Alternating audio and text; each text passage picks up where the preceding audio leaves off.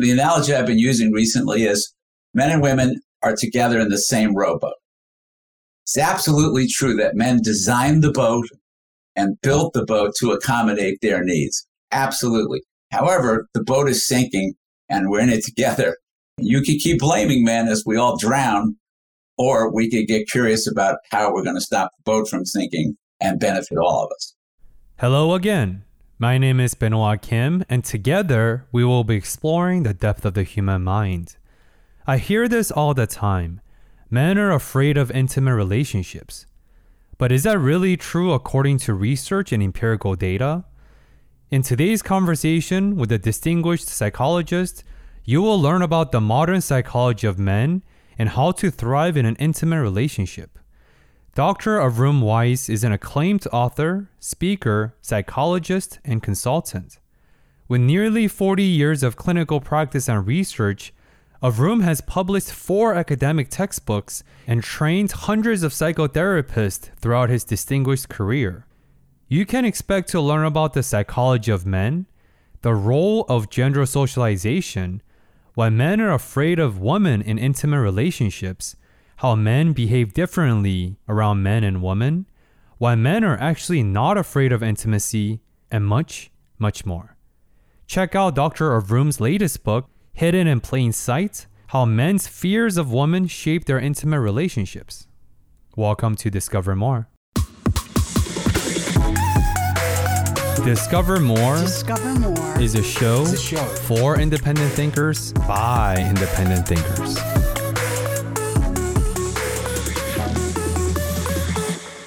Avrum, welcome to Discover More. Thank you. I'm really excited to be here and to talk. What has surprised you about men's psychology over your nearly 40 years of clinical practice and research? Being a man, I had the same set of misconceptions about men. And those misconceptions came from working with men and women in mixed groups.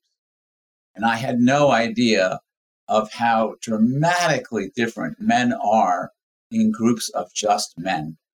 And that's sort of where the whole thinking started from, is like, well, this is nothing like what I thought it was going to be. I sense a theme where, because of either gender socializations or the fact that patriarchy presents a certain facades and frameworks of how men should behave, but then maybe within a more intimate and close circle within other men, there is no external pressures or societal pressure, so maybe they feel called to behave more authentically? I really like what you're saying, but I'm going to say it a little differently. I think what I'm seeing in rooms full of men, so what I'm talking about are psychotherapy groups I do with men and only men. What I see in those rooms are the way men actually are, not covered with layers of fear and socialization. So when you work with men and women together, if you ask therapists about working with men, they sort of have the same stereotypical negative things to say. They're not very emotionally fluent. They don't talk about themselves. They don't go in depth. They're not personal. And none of that is true in groups with just men. The opposite is true.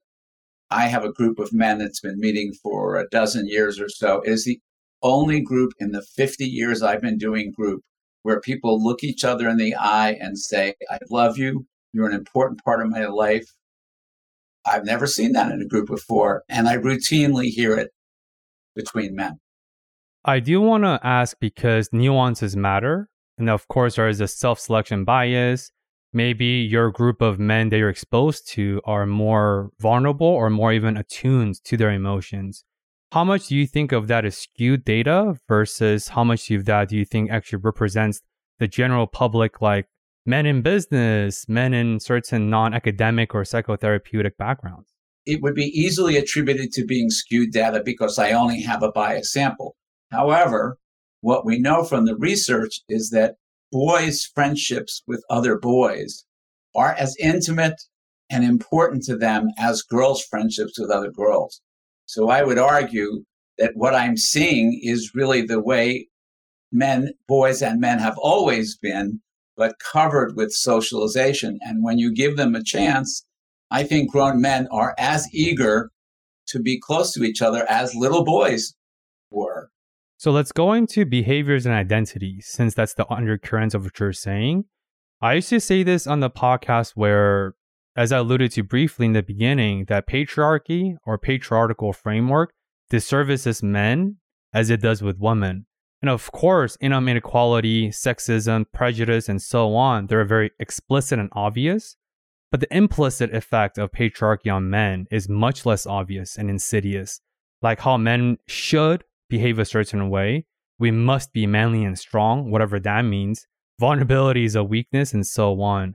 How does culture or gender socializations influence men's identities and behaviors from your decades of research and experiences?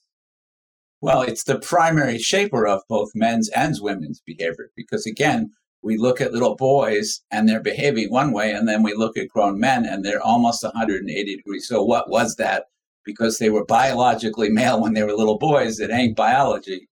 It's clearly socialization. And we actually know when that happens, and we actually have observational research on how it happens. There's a lovely book by Judy Chu, is a psychologist and U.S. Congresswoman.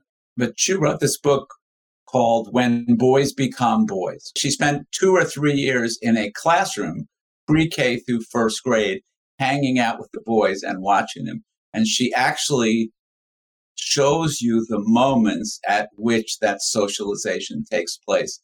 And it is a deeply disturbing book, because this is a Quaker school, and the school is terminally liberal.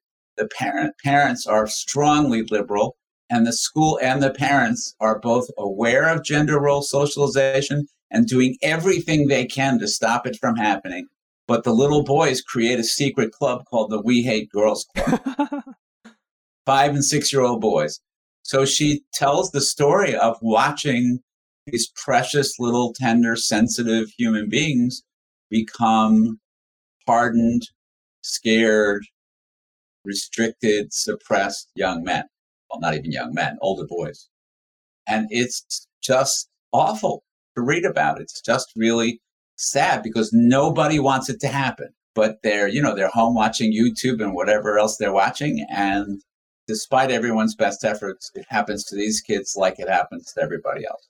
What have you noticed going from transition from boys to men under this societal umbrella of socializations and patriarchy, and this is what a man must behave? The simplest answer to your question is a story that Chu tells in her book.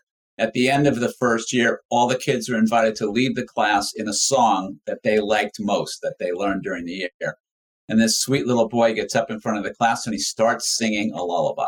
And almost as soon as he starts, the other boys in the front row start snickering and mocking him and making fun. And the little boy, who's learned what's expected of him, turns to his friends and says, "I was just kidding. I was just teasing you," and then starts singing the Marine Corps anthem. So the peer pressure becomes such that there's an interesting area of research called fragile masculinity. And the idea is that women are born female, feel female, and are female. But men, boys, are born with the expectation that being a man is not something that is given to you, but something that you are required to learn.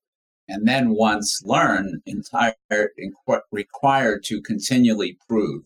So it's fragile masculinity in that it's always subject to any sign that you are feminine rather than male. Your credentials as a man are subject to revocation.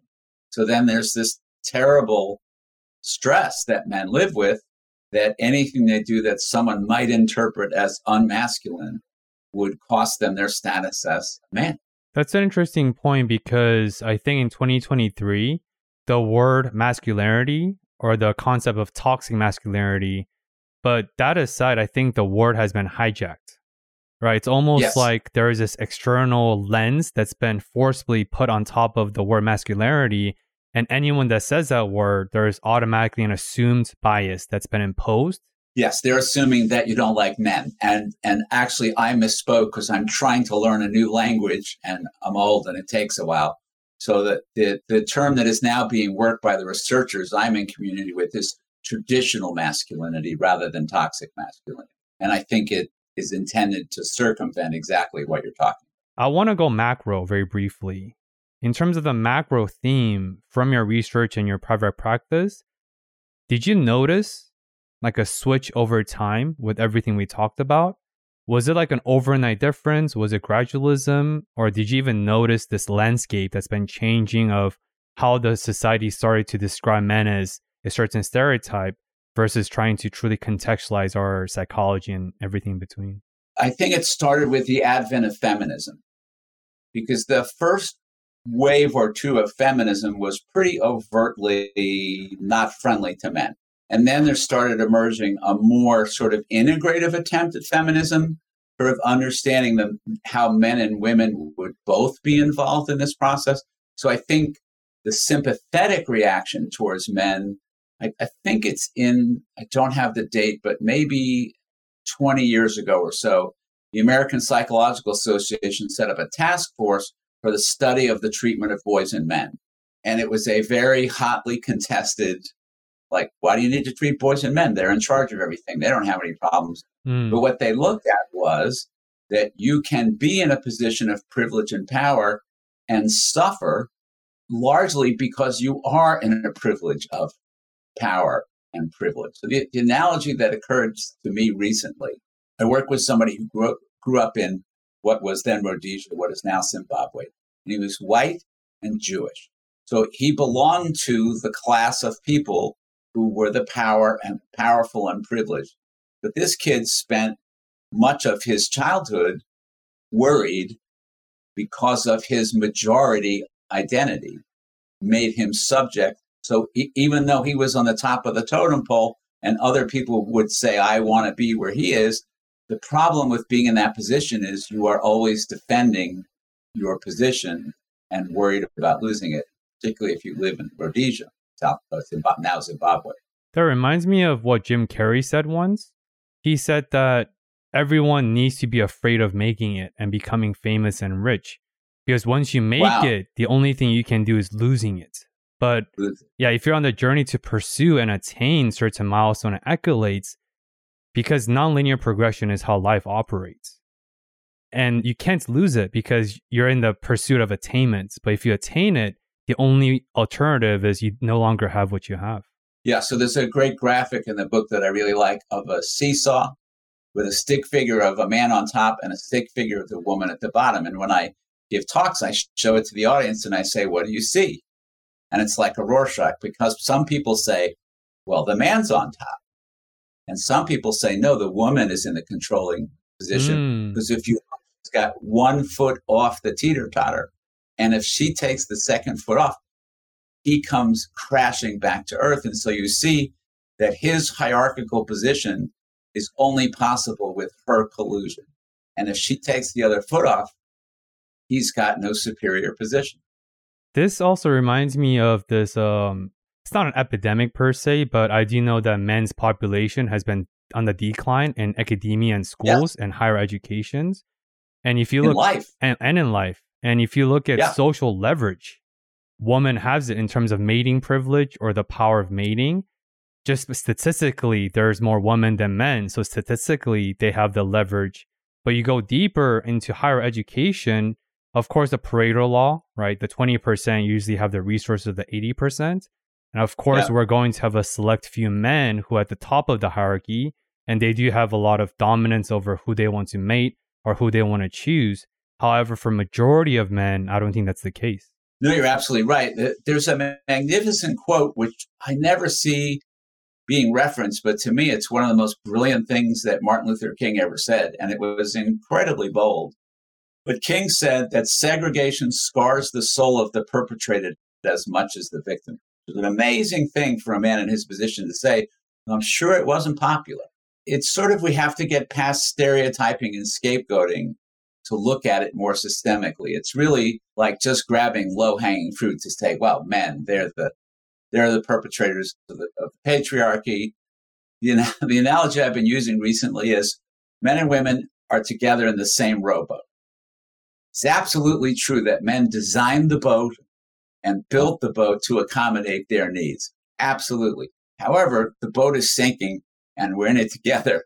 You can keep blaming men as we all drown, or we could get curious about how we're going to stop the boat from sinking and benefit all of us. So I do remember you saying that quote in a few interviews, and I would love for you to elaborate further, maybe like the psychological implications or the underpinnings of that quote by MLK, because I think on the surface, unless you have psychological understanding as we do, it makes sense because trauma is bidirectional. It does inflict pain on the perpetrators. By definition, that's not a political point. That's just a way that people are.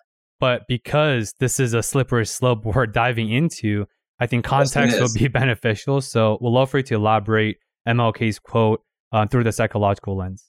It is controversial. And if your show were live, your phone lines would be ringing. Because I've experienced it, and I try to be as gentle as I can because women who have been in the one down position on the teeter-totter are often quite offended by someone saying, well, men are being damaged by the same system. They're like, one, I don't believe you, and two, I don't care. And so the most interesting and gratifying part of this work has been the reaction of women. 52% of the people who read my posts are women. Interesting. Only 48%. Isn't that not what you'd expect? I mean, a lot of the stories are directed in the title towards men. It's 52%.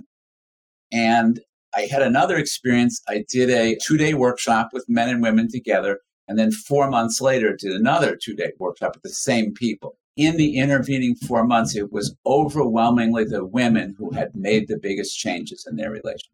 And the reason they did was that they've been angry at their partner for years or decades, assuming that his lack of responsiveness was a lack of interest. So they would make overtures for greater connection, greater intimacy, and the men would withdraw. And so it's a reasonable conclusion to say they're not interested. Understanding that the withdrawal is a response to fear is really sometimes a game changer for women because it opens the door to compassion. And somewhere in that, I also sense interpretations of communications, where when women see men's emotions, because for men, of course, primary emotion is fear for all humans, and anger is often secondary emotions. Yes. And I do feel like psychophysiologically, men are more prone to expressing their fear through anger. And I think a lot of women, as they should, are very adverse to anger. Of course, anger implies violence. Anger implies a lot of situations. It might trigger their past trauma or relational trauma. So how can, not just we, but how can all of us take some ownership and maybe counteract the sinking boat analogy? Well, I think right from the start of understanding that there's no such thing, if you're heterosexual, then there's no such thing as women saving themselves in the boat by themselves. It's not possible. It's not going to happen. So if we made the mess together, even if men designed the boat and built it, it's still going to take men and women. So there's a old feminist scholar whose name is Dorothy Dinnerstein. She wrote a book called The Mermaid and the Minotaur. And she makes this really radical statement, which is hard to wrap your mind around. But Dinnerstein says ending the patriarchy is not going to be a political movement. Doesn't matter how much we do, it's never going to happen. She said the only thing that will end the patriarchy is when men are equally involved in the rearing of childhood emotionally. When children's attachment are equal to men and women, that's what will change men being afraid of women, and that's what will change the patriarchy. That's like the idea that change must occur from within, because I think people forget that the macro is comprised of the micro. Because if you view the system as this totalistic monstrosity, there's no hope. Oh, how can the machine ever change? But if you really think about it, if individual decision makers change, over time, that changes the system because macros comprise the micro. This has been the debate in our field. One of the advantages, disadvantages of being around a long time is I remember when I started training, and the big thing then was family therapy. And I trained with the people who trained with Carl Whitaker, so that, Whitaker in his career stopped seeing individuals and basically said it's unethical to treat individuals because their families are just going to change them back and you're wasting your time. I think that's half the truth. The other half of the truth is any time you change one part of a system, it puts pressure on the rest of the system to adapt to the changes. So changing individuals is the way to change. But to implement change, you must contextualize one person first. Absolutely. Which means understanding. So I want to go into your interview with Matchmaking Company that I really enjoyed in prep for today's conversation. In that interview, you said that most people in 2023 spend more effort and time complaining about men than actually are trying to understand men. And as we talked about, understanding has to be the common vehicle. Otherwise, where is the boat going, right? I worked with a woman once who was morbidly obese. And she would tell me these stories that I was horrified. I'd never heard. I had no idea. But she said to me that as she was walking down the street on a regular basis, people would just say horribly cruel, vulgar things to her. They didn't know her. Strangers walking by. And what she taught me is that overweight people are a socially acceptable prejudice. We don't mind people saying horribly mean things about overweight people, shockingly so. So I would say to you that men have become that men are a group that we don't mind saying horribly mean, negative, critical things about, and nobody seems to mind. And for example, I just read a book, an edited book that's written by a woman therapist and designed to help women therapists who want to work with men. This is great. This is exactly what we need. I'm so excited. I read the first chapter, and the first chapter basically says, I'm exaggerating for effect, but not much. Men are not very emotionally fluent, and they're kind of concrete. So insight-oriented therapy probably won't be that helpful to them. You should probably sort of dumb it down and give them concrete behavioral. And I spoke with the author, who's becoming a colleague of mine, and said, that's one of the most demeaning things I've ever read. Can you imagine if you had written that about African-American clients or Asian clients, or if you had said, well, they're not that sharp, so you kind of got it. But these conversations go on all the time, and people talking about men as if they were sort of disabled children and not really sophisticated enough to talk about their feelings. So we should just give them sort of solution-oriented therapies. And I'm horrified by that kind of attitude. Here's a quick break from today's episode. To prepare for my conversation with Dr. Avrum Weiss, given his esteemed psychologist background, I wanted to do something different and stay away from my usual morning caffeine routine. Coffee is great, but the spike of caffeine usually very short lasting and it does not last too long. But I'm a big fan of Magic Mind because it has 3 primary ingredients. It's got matcha, which boosts your energy, adaptogens, helps you relax, and also nootropics, which keeps you focused. So with a shot of this, I'll be in an optimal brain, wavelength, and headspace for my conversation. Cheers. Tastes pretty good. Tastes like a healthy boost drink that has all the upsides I talked about. And with that, back to the episode, and I hope you enjoyed today's wide-ranging conversation with Dr. Avrum Weiss. So, because there is so much pervasive narrative and misinformations and stereotypes, it's very difficult for an individual to counter that force because culture is massive, right? Yes. So if we go pragmatic for a second, what can individuals do to truly foster this understanding, and what can we contribute individually, because the culture, as you said, has been established and the change is possible, but change takes tremendous effort. So first of all, we know that men are socialized to not ask for help. So that's a big problem. So when they're in, they don't go for colonoscopies, they don't go for annual physical, and they don't go to therapy. But they're also not going to therapy in part because they're taught not to seek help, but because they anticipate that therapy will endorse a set of values that is not friendly to men. Whereas in the jargon, we say it will not be gender-sensitive care. So that when I do workshops with therapists, I like to ask them, how many of you think would endorse the values that in psychotherapy, patients should be more open, more vulnerable, more emotionally disclosing, and all their hands go up. I said, well, so when you meet with a new patient who's a man, do you ask him whether he endorses those values or whether he's interested in treatment? And no, of course they don't. They just bring which is the definition of prejudice, of course. They just bring their prejudice, and then they wonder why they're not connecting with the men, because they didn't have the respect to stop and ask them, well, what would be a reasonable or a relevant or meaningful goal to you? They just start on the path that they know. And again, I think if they were working with a minority patient, they wouldn't do that. They would have gone to seminars on don't put your cultural values on other people, don't assume, why don't we afford that same respect to men? And in fact, APA, when they published their guidelines to working with men and boys in psychotherapy, say very clearly, you have to educate. If you want to work with men, you have to learn about gender role socialization, because otherwise you will see through the lens of individual pathology rather than understanding the context that shapes men to be that way. So you'll say, oh, he has an anger management problem, as opposed to saying, well, maybe, but let's peel back some of the roles of the gender socialization first, then see what we have. And that speaks to context. And that reminds me of the book, The Road Less Traveled by M. Scott.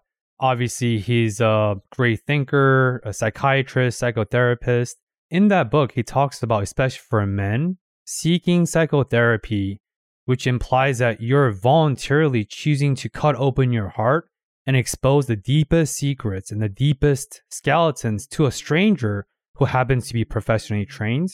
And by that definition, seeking therapy is one of the most courageous things to do, because A, it's great discomfort, and B, to do that, you have to go through so many obstacles, so much pain.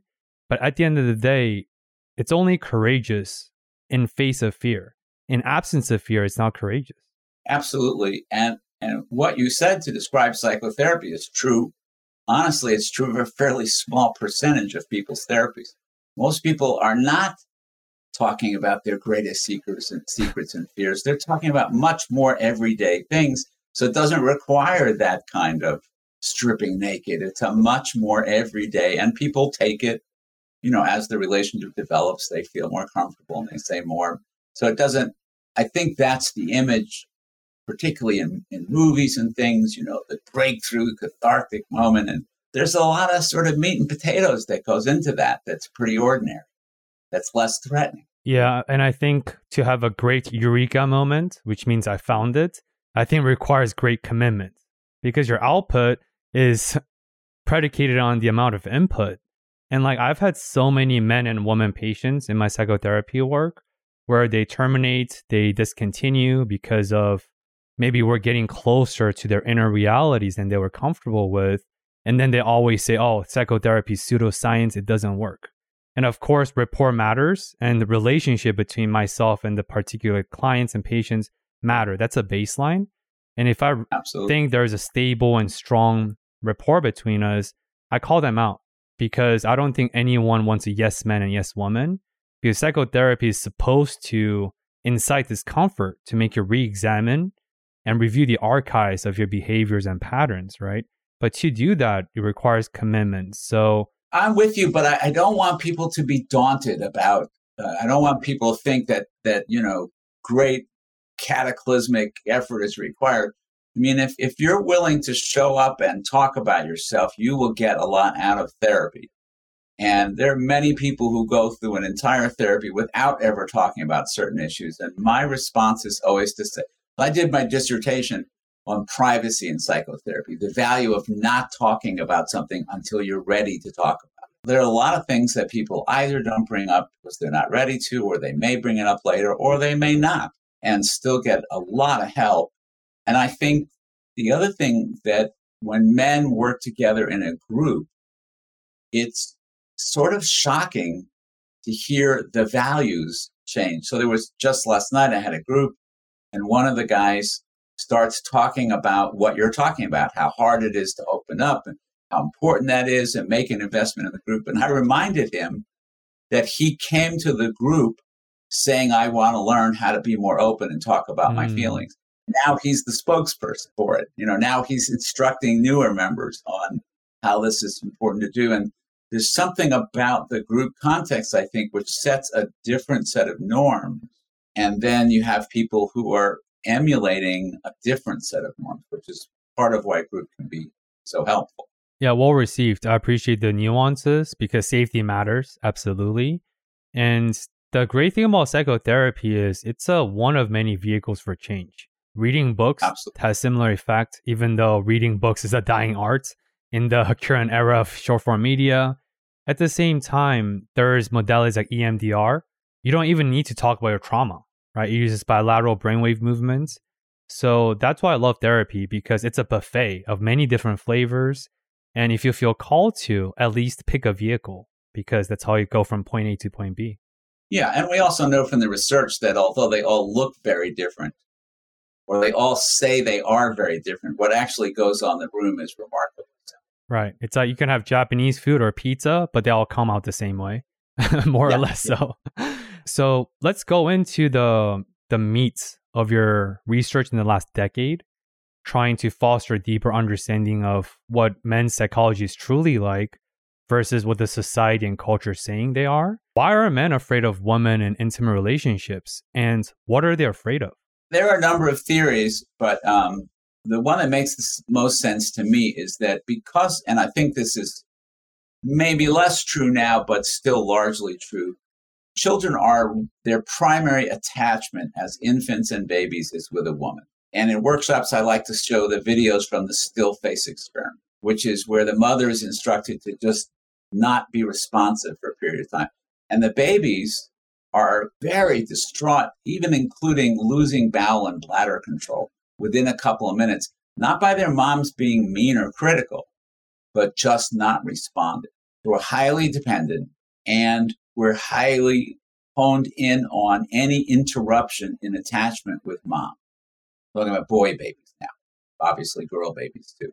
But the difference is that girl babies, if they're heterosexual, don't marry a woman. Boy babies, if they're heterosexual, do grow up and marry a woman, which elicits and recapitulates the same dynamics of extreme distress at any threatened interruption in attachment. So you hear men talk all the time about how obsessively preoccupied they are with whether or not their partner is upset with them. This is like the be-all and end-all for many men, and they'll work their behavior around monitoring their spouse. And every man who's listening to this now is nodding their head and knows exactly what I'm talking about. I had a guy tell me once that he could tell if his wife was upset with him when he walked in the house before he saw her. He could feel it in the air. So like it's almost and I believe him, that because men are so concerned, because one of the bottom, deepest level fears is abandonment. And so many men have not had many positive experience of conflict. So I like to ask guys, do you think makeup sex is real? Or do you think it's something that's just in the movies? And most of the time they say it's not real, because they haven't had an experience, whether it's sexual or not, they haven't had an experience of a really good fight that clears the air and leaves two people feeling much, much closer to each other. They mostly experience conflict, which makes things worse and makes them feel hopeless and like, why did I do that? It's not any good to fight. It just makes things. And a lot of them will say overtly, I don't want to fight because I don't want to bring anything up. I don't want to talk about what I'm feeling because it just makes things worse. So they recapitulate with a woman the exact same dynamics they experienced as a child. And then just one more piece, they add to it, how many men don't have any other intimate relationship with men or women. So they've, as one person said to me, men outsource all of their needs for emotional closeness with one person. And so it's make or break. It's life or death. It's everything. And so it's way more pressure than the relationship can sustain. And so they have the same conflict repeatedly, playing out that issue in ways that neither one of them are aware of what's going on. There is a concept in Korea, which is my ethnicity. It's called third space, which is the first space is work. The second space is home. And the third space is a safe container where you have its communal, relational, that's outside of work and home, where it's a place for people to express their feelings or emotions and to just bond relationally. And if you look at women, they have third spaces, plenty of Yeah. them, right? Yes. But for men, it could be a barbershop, which is a first proxy therapeutic experience for a lot of men, because barbershops are great, or basketball, or maybe over bars. Because having relationships and having meaningful relationships is a huge difference. Because I worked at USC as a psychotherapist, so I saw anyone from undergraduates to PhD level, and every single men patient of mine struggle with relationships, and they came with adjustment disorder or adjustment issues, all for romantic relationships and breakups. And all of them affirms, and research support this, where most men don't have a third space, which is exactly what you're alluding to. I really like what you're saying. And if they don't have a third space in college, they are certainly not going to have one when they leave college, because college is the most set up, teed up, easy to have a third space you're ever going to have in your life. If you don't have it there, it's really unlikely that you're going to have it where you go back to your little apartment and everybody's in their little apartment. And it is incredibly critical. Aldous Huxley, who wrote the book Islands, and in his utopia, every family, every kid had a second family that lived within walking distance. And anytime you were in a fuss with your mom or your dad, or you just were sick of them, you didn't even have to ask their permission. You just went to the Joneses' house and had dinner and spent the night wherever you wanted. And your mom didn't even worry about you, because if you didn't come home for dinner, you were at the Joneses, and she knew they were taking good care of you. And that was that third space, in your words. And it was built in. I think there's a very far few subsets of universal truth. But if you look at a lot of indigenous cultures across the world, that's already embedded. Every family has like a godson or sort of adopted family, and that's de facto third space. But it seems like Western culture is very far behind in that sense, and the effect is clear. In Judaism, if you experience a loss, there's a set of prescribed prayers that have to do with mourning. You say them every day for a year. But the interesting part is you are not allowed to say those prayers alone. You have to have 9 other people with you. So you're commanded to say the prayers. You're not allowed to say them alone. So for the first year after a death, you have to be with a community of other people focusing on your loss every day for the first year. And that's similar to Blue Zone. Who doesn't like longevity, right? And Blue Zones are about 5 to 6 pockets in the world where average lifespan is 100, 110. And one of it is in Japan. And from the documentary that I watched, one of the core ingredients of Blue Zone is also third space. All of them have like big brother, big sister. Since you've been moved into the community, they assign you one. With all the examples we talked about, Judaism or Japan or Blue Zones or indigenous culture, it sounds like these ancient wisdom has always recognized the power of this community. And if you look at depressions, right? Like lack of meaningful relationships is the best predictor of your future mental health and health crisis. I'm going to make a completely unsubstantiated and provocative. So men live on an average of 7 years less than women. I think that's why. We know that loneliness is as big a risk for early mortality as smoking cigarettes. So I think it is the lack. I love your language. I hadn't heard that before. I think it is the lack of connection, the lack of third space that is the cause. And colleague of mine is working on what he calls the moonshot mission. If you take those 7 years and you multiply it, so if you could figure out how to get men to live as long as women, that would save more lives than curing cancer. That's how big a problem it is. And of course, there's nuances of men are more prone to risky behaviors. I know that's a contributing factor. But if you look at research, and you talked about this in your interview with The Meaningful Life with Alex G., where as of now, today, there's 2 groups with the highest suicide rate, middle-aged men. And that's a lot of that is because once they retire or once they leave their first space of work, they miss that meaning or they miss that purpose. But the second group is adolescent teenage girls. Because of social media, unrealistic beauty standards, they also have very high suicide rate because of social media usages. But for these conversations, of course, we're focusing on men. But like suicide is an entirely preventable public health crisis. And of course, death is designed by birth. But it's really pervasive, and a lot of people forget that how lonely men are internally and externally. And men successfully commit suicide 3 times more often than women. And so, yes, among the early premature deaths from men are often grouped under the heading deaths of despair. And they're death by their own hands, their death by addiction, their death by violent acts, their death by high-risk behavior. You can see the thread. You were talking about men engaging in more high-risk behavior.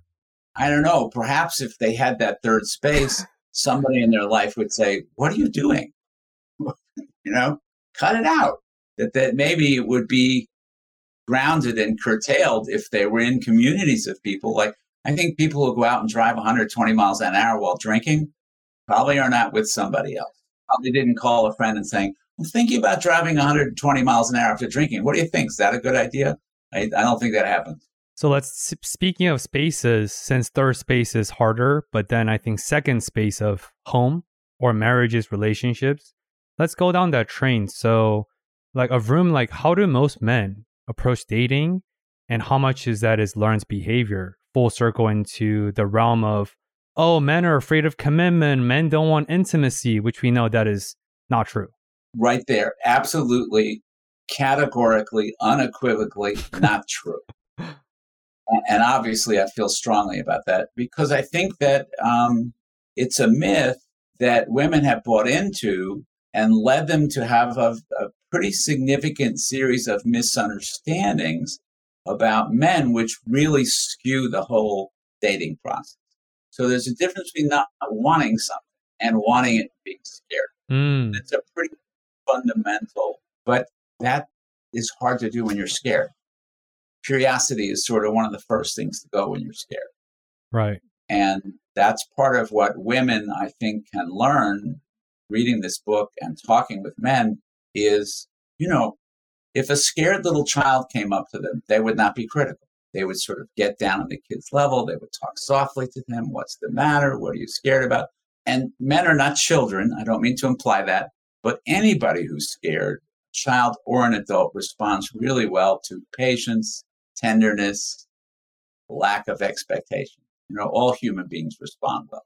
And to be fair, all adults are grown children, just like all parents are grown children parenting for the first time. And it is true, though, because through age, we're just picking up more idiosyncrasies, more biases, more instilled beliefs, social narratives, more behaviors, conditioning. At the same time, aside from inner child, it is true on a fundamental level, fear is fear and unknown is unknown. And a lot of men are children in terms of their dating, intimate lack of relationships or lack of experiences. That's why I wanted to say it on the, jokes aside, I do want to put down a messaging board because fear does get manifested externally based on anger and defense for a lot of men, as we talked about earlier. And of course, men also have to own up to responsibilities to be less critical of ourselves and others. And also less judgment, more curiosity is bidirectional. It's for both men and women. Absolutely. And it's hard to do. And it's hard to do in part because of all the gender role messages that we send both men and women and tell them how to be. And most of what we're telling them is not helpful in relationships. And so they have to sort of learn a different set of skills. And then they feel a little embarrassed about that because they would say what y'all taught me is not working in my marriage, but this is working in my marriage.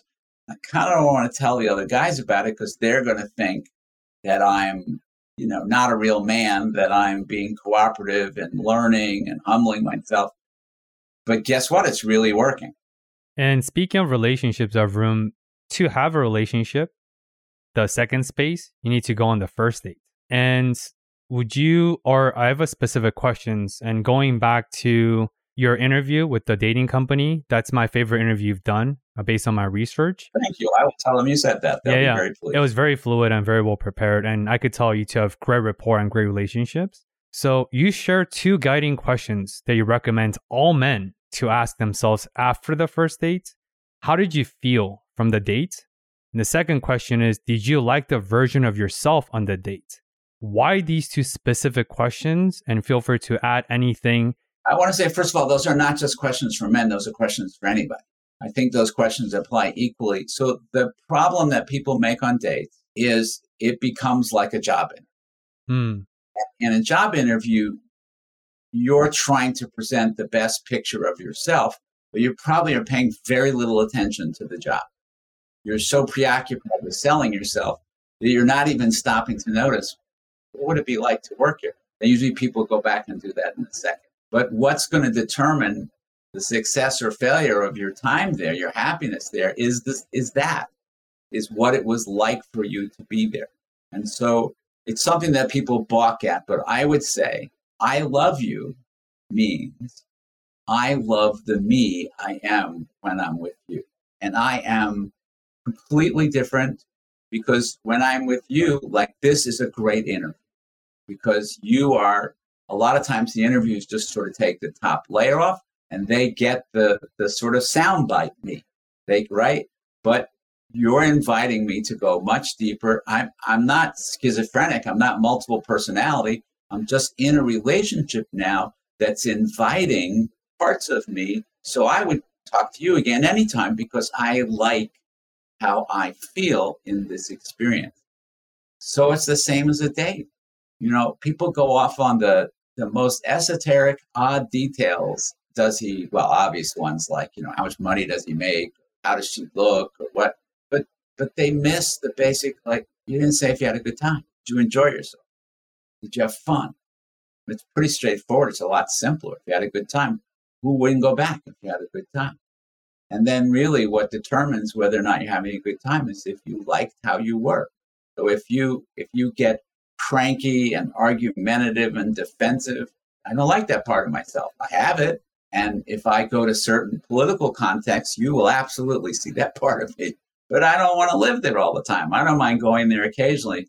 But if I'm sitting with someone and I find myself comfortable, maybe I take my shoes off and I'm talking about things I didn't think I was going to talk. Boy, I haven't thought about that in years. I feel so comfortable talking to you. That's a great first date. And it's interesting because in my line of work or interpersonally, a lot of men ask questions about, I wonder how she felt. And even with your questions, the undercurrent is the I statement. And I want to dovetail into another thing you said in passing in different interview where you talked about only we are responsible for our own feelings. Feelings is not external. It's not predicated. Is how do I feel? But then going back to what I said, so many men are caught up worrying about, because as you said, they're worrying about curating the perfect versions so they can get to the second date. Exactly. But if you didn't enjoy the first date and if you're glossing over how you felt in the first date, who cares about the who cares if how they felt? Like, where are you in this equation? You didn't enjoy it. They probably didn't enjoy it either. And so I worked with a guy once who set up the world's best first dates. He would spend like $1,000 on a first date. He'd bring in a band and this and that, and the other, to people he didn't know at all. And they very rarely, almost never wanted to go back on a second date. And he was like, wait a minute, I gave you such a great experience, but I think if I could have met those women and talked to them, they would have said it was too much, didn't feel real. Why is he giving this to me? He doesn't even know who I am. It's not genuine. It's not authentic. Whereas people sometimes have great dates, going for a walk together or whatever, just doing something. I always suggest to people, invite other people to do things you like to do, but see, they try to figure out what the other person wants to do, but you're not going to be truly yourself there. You're going to be awkward and uncomfortable. So if you like to play bridge, see if she likes to play bridge. If you like to go hike in the mountains, invite her to come hike in the mountains. If you like to go to the movies, be yourself. I do want to criticize men for a quick second where... Okay, I'll tolerate it. But I'm likely to respond. So a lot of men, I think we pride our identities, our proclivity towards being logical or rational, right? We almost wear that as a badge, as an armor. Oh, I'm logical, I'm rational. But if you really think about logos or logic, being logical is doing what's the most optimal based on the circumstances at hand. That's logic by pure definition. So if men knows that women value intimacy, vulnerability, authenticity, if we know we have these data points of how one prefer. So what's the logical thing to do? It's not logical to do things that you see fit that's not aligned and mismatched with women's preferences. True logic would be doing what's most optimal for both parties involved. And I think we need to redefine what logical means, because being logical does not mean aligned with your way of thinking. That's not logic. That's just subjective biases. What's logical is, what is the circumstances at hand?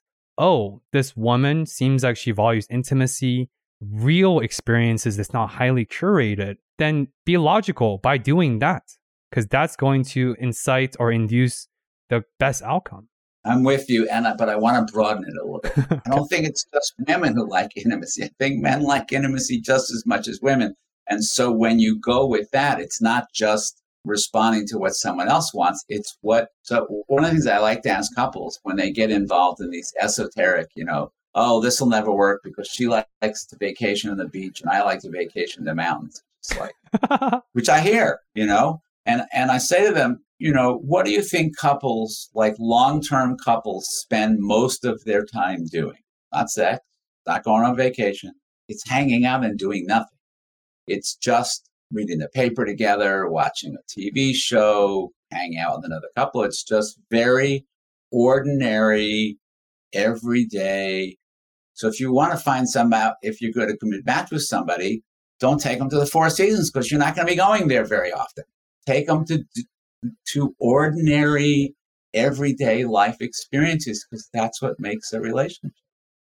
It's pretty ordinary stuff.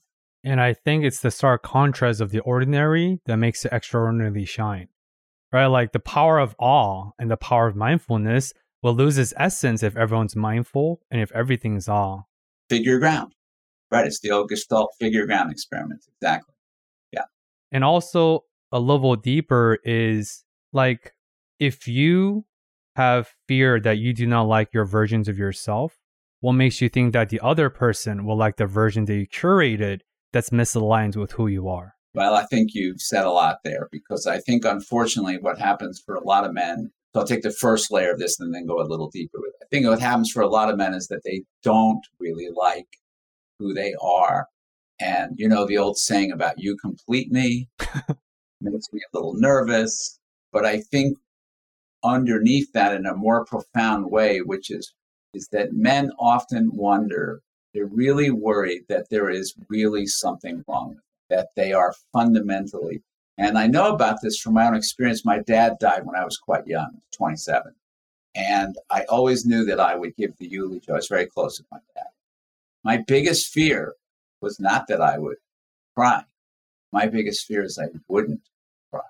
And I thought, don't cry. Giving the eulogy for your dad, you are a hopeless case. You are just a cold, heartless. And I was worried that would happen. Well, thank God I sobbed through the entire thing. The rabbi tried to pull me away because I loved my dad and he was dead. And I was flooded with feelings.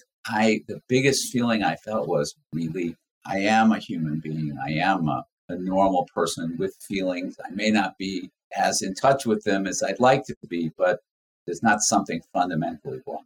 Yeah, thank you for sharing. Yeah, I think the highest form of grief is loss of a parent. And so I appreciate you sharing. And yeah, there's so much there, right? Because like, how can we change this process? How can we incite a change to really flip this narrative on its head? And I really love what you said, right? Life is comprised of the mundane, and life is comprised of what repeats. So let's get those repeated things right. And even like the word exponential growth, compounding, iterations, what iterates is what you put in, right? For the compounding to take place, you have to start the compounding. So if you really want to be engaged in a long, intentional, committed, intimate relationships, you have to get those repeated mundane things right. And that's the power of mundane. Yeah, out of anxiety, out of, that I'm not so confident that I am a person is all that compelling and interesting, but I can provide these things, which I'm hoping will distract you and you won't notice that maybe I am not as well. But I also want to say that almost every woman alive knows that. Almost every woman alive knows, women have jokes like men are not off the rack. You got to take it to the tailor and have it altered. They don't expect us to be. And that's sort of part of what they grew up with. And so men are so worried to show that, but women already know it. And they anticipate that it's going to take some patience and take some time. But they're looking for a man who's a good person to make an investment with. Like, if I am patient with you on this, you will grow into it. And this is the evolutionary biology and psychiatry, right? Where selections and reproductions. So women know to maximize their reproductions. Of course, not all women are interesting to have kids. There are nuances. But for most, if they want to be a parent, biologically and psychologically, they're going to go for the most compatible mates that will be there for their children to become healthy adults in the society. Yes, absolutely. And I think that is a lot of what is attractive. Because again, what I said about relationships being mundane and ordinary, that's like 10 times more true if you have children. You're not going anywhere. It's going to be home, working side by side, it's pretty labor intensive. And so, yeah, you better enjoy that process of doing something really difficult together. So that's a lot of what parenting is. So as we talked about this entire conversations, that it takes two to tango. And yes, men, we built a boat. That's the patriarchal framework. But the women are part of this boat, right? That's sinking. I want to go into that realm. And I do want to bring women into the conversations because my listeners are pretty evenly split, surprisingly, since podcast listeners tend to be more male dominated.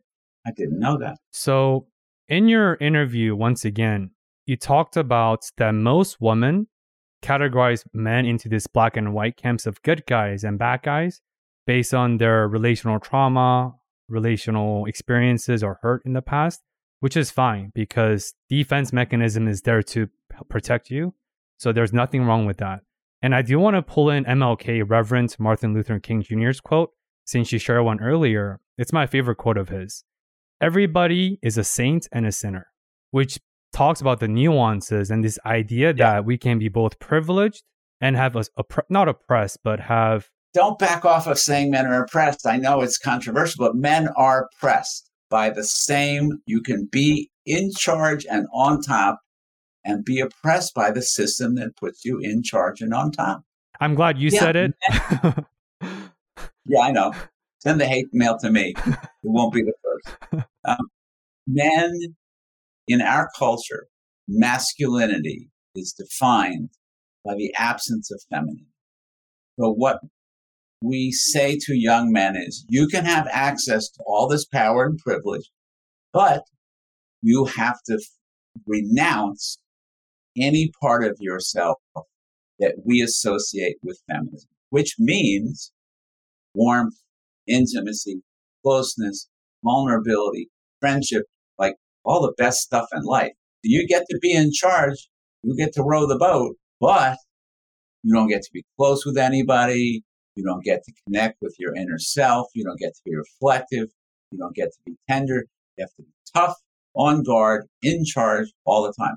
That's the choice that we give to young men. And I think they carry the wound from that forced choice. I think all adult men are suffering from the wound of that choice. And it reminds me of a metaphor of trauma armor. A lot of veterans, they have to build up calluses to protect them from the hurt and the trauma. Yes. And a lot of us wear trauma armors and armors around, or relational armor for a lot of men. But if you become very literal, let's think about this metaphor. When you go to a battle, since I'm a veteran, you have to wear body armors, you have to have weapons, armory.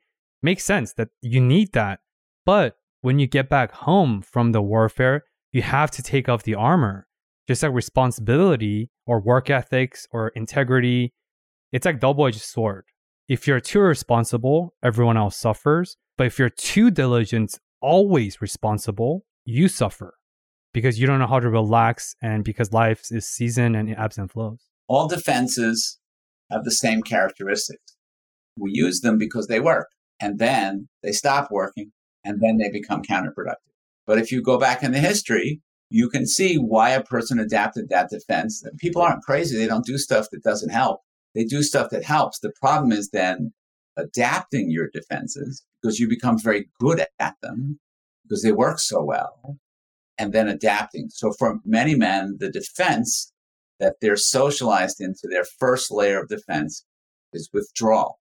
When they get flooded, they work to manage their own emotional stimulation by trying to control the emotional tone of the conversation. So men say the things to women like, just be calm, just be rational, you're so hysterical. They're not trying to change the woman. It's not a power move. It's I don't know how else to calm myself down. As long as you're this emotional, I'm so flooded, I have no idea what to do. It's the projections of their fear and their self-perceived inadequacies. Yeah, it's a projection, and it's also a response to how stimulated they feel in an intimate relationship with another person who's being openly emotional.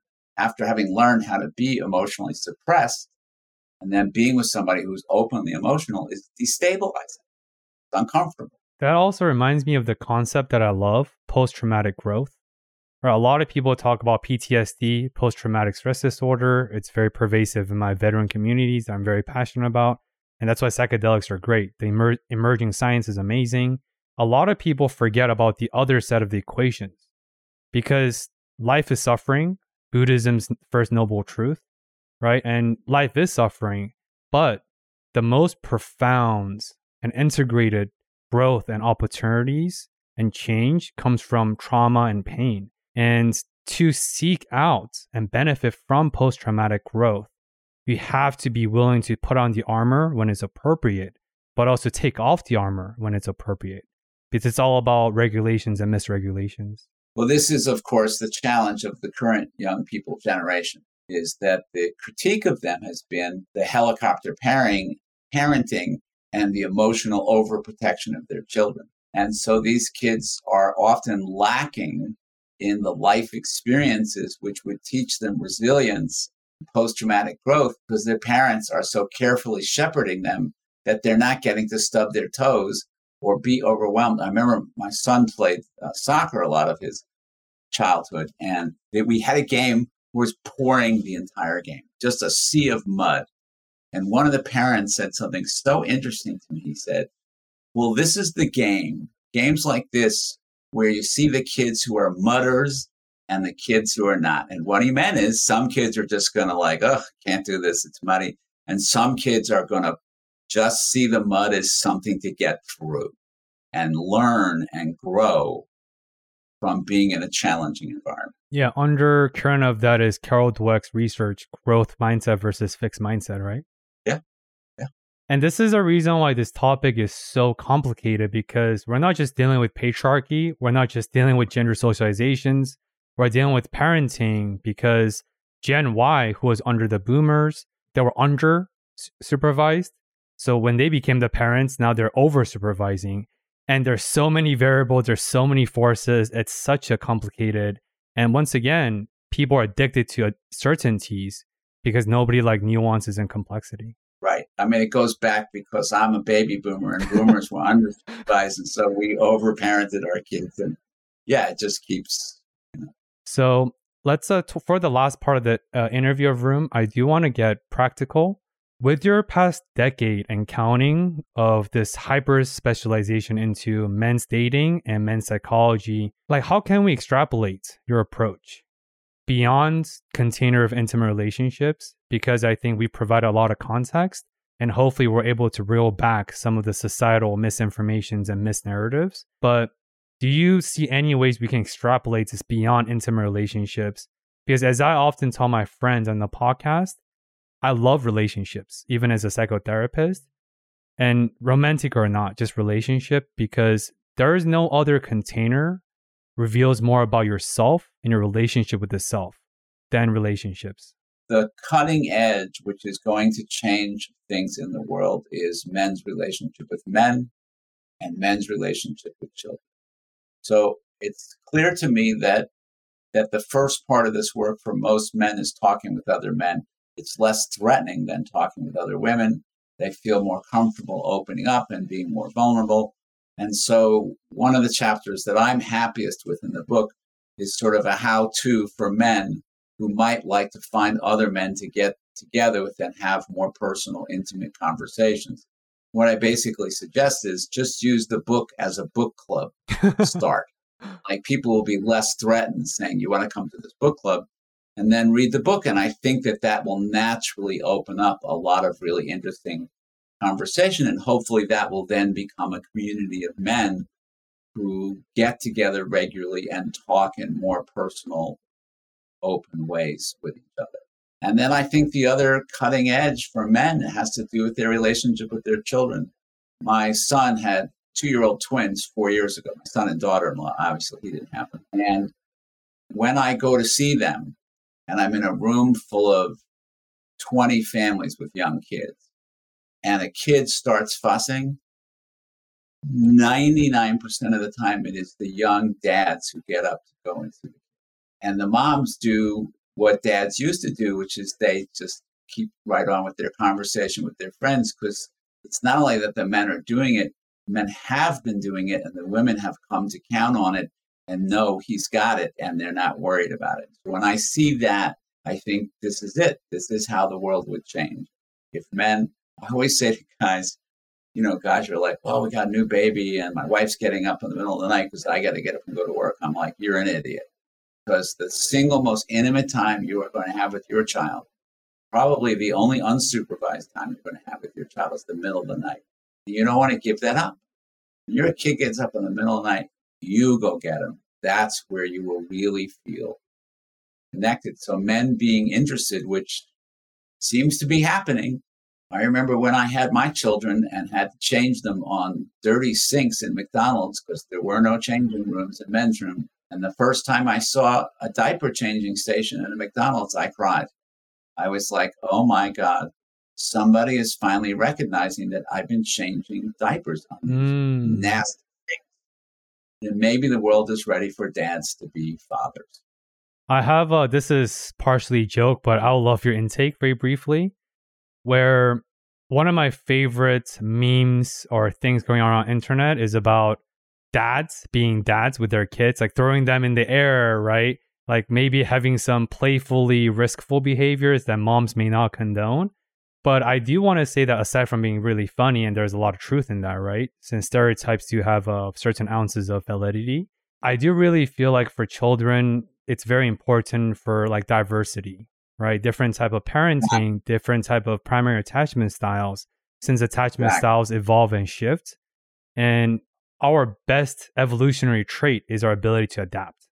That's why Homo sapiens survived versus Neanderthals and other species didn't. At the same time, I really do think it's important for both parents, but especially for men, that as you talked about, like age 0 to 2 and then 2 to 7 is so critical. It's literally called a critical window in our literature. And it would be a shame if they choose work over these once in a lifetime opportunity, because every babies are aged 0 to 2 only once, and there's always going to be work. I think there's two sides of that, and I completely agree with you.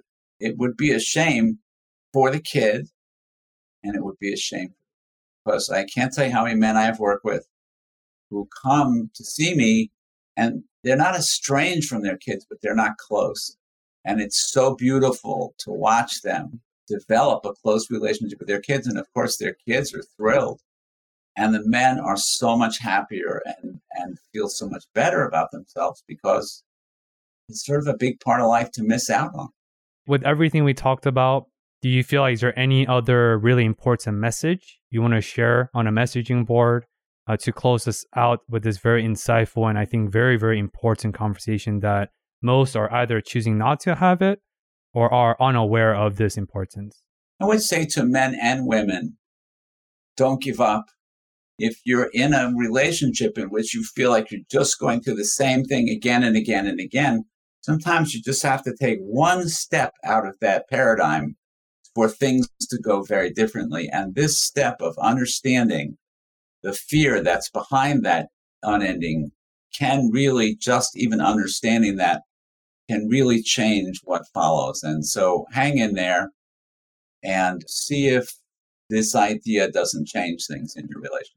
And that's very hopeful because for a paradigm shift to be possible, there has to be an emerging new paradigm and horizon, right? And now we do have an emerging new paradigm. Maybe 40 years ago, it would have been very difficult for a paradigm shift. Yep. but now it is possible. And I appreciate the hope in that message. You're very welcome. I enjoyed talking with you very much. Where can they discover more about where to connect with you? What are your publications and everything in between? Pretty much everything is on my website, which is Avrum Weiss, PhD, AvrumWeiss.com. You'll find my books there. You find a mailing list if you want to read what I write on Psychology Today and past articles and all kinds of things like that. So you pretty much find what you're looking for there. Avrum has an ocean's depth of writing. So for any readers out there, strongly recommend. I just want to ask you for one favor before you leave. If you can share this episode with one friend, if you discover more something insightful that you think benefits your life, it's free for you, but priceless for the podcast's growth. And with that being said, I'd love to bring you back for round 2 of Avrum because there are so many other questions we didn't get to today. I'd be happy to. Yeah. And we can talk more about the women's side of the equation when we talk again.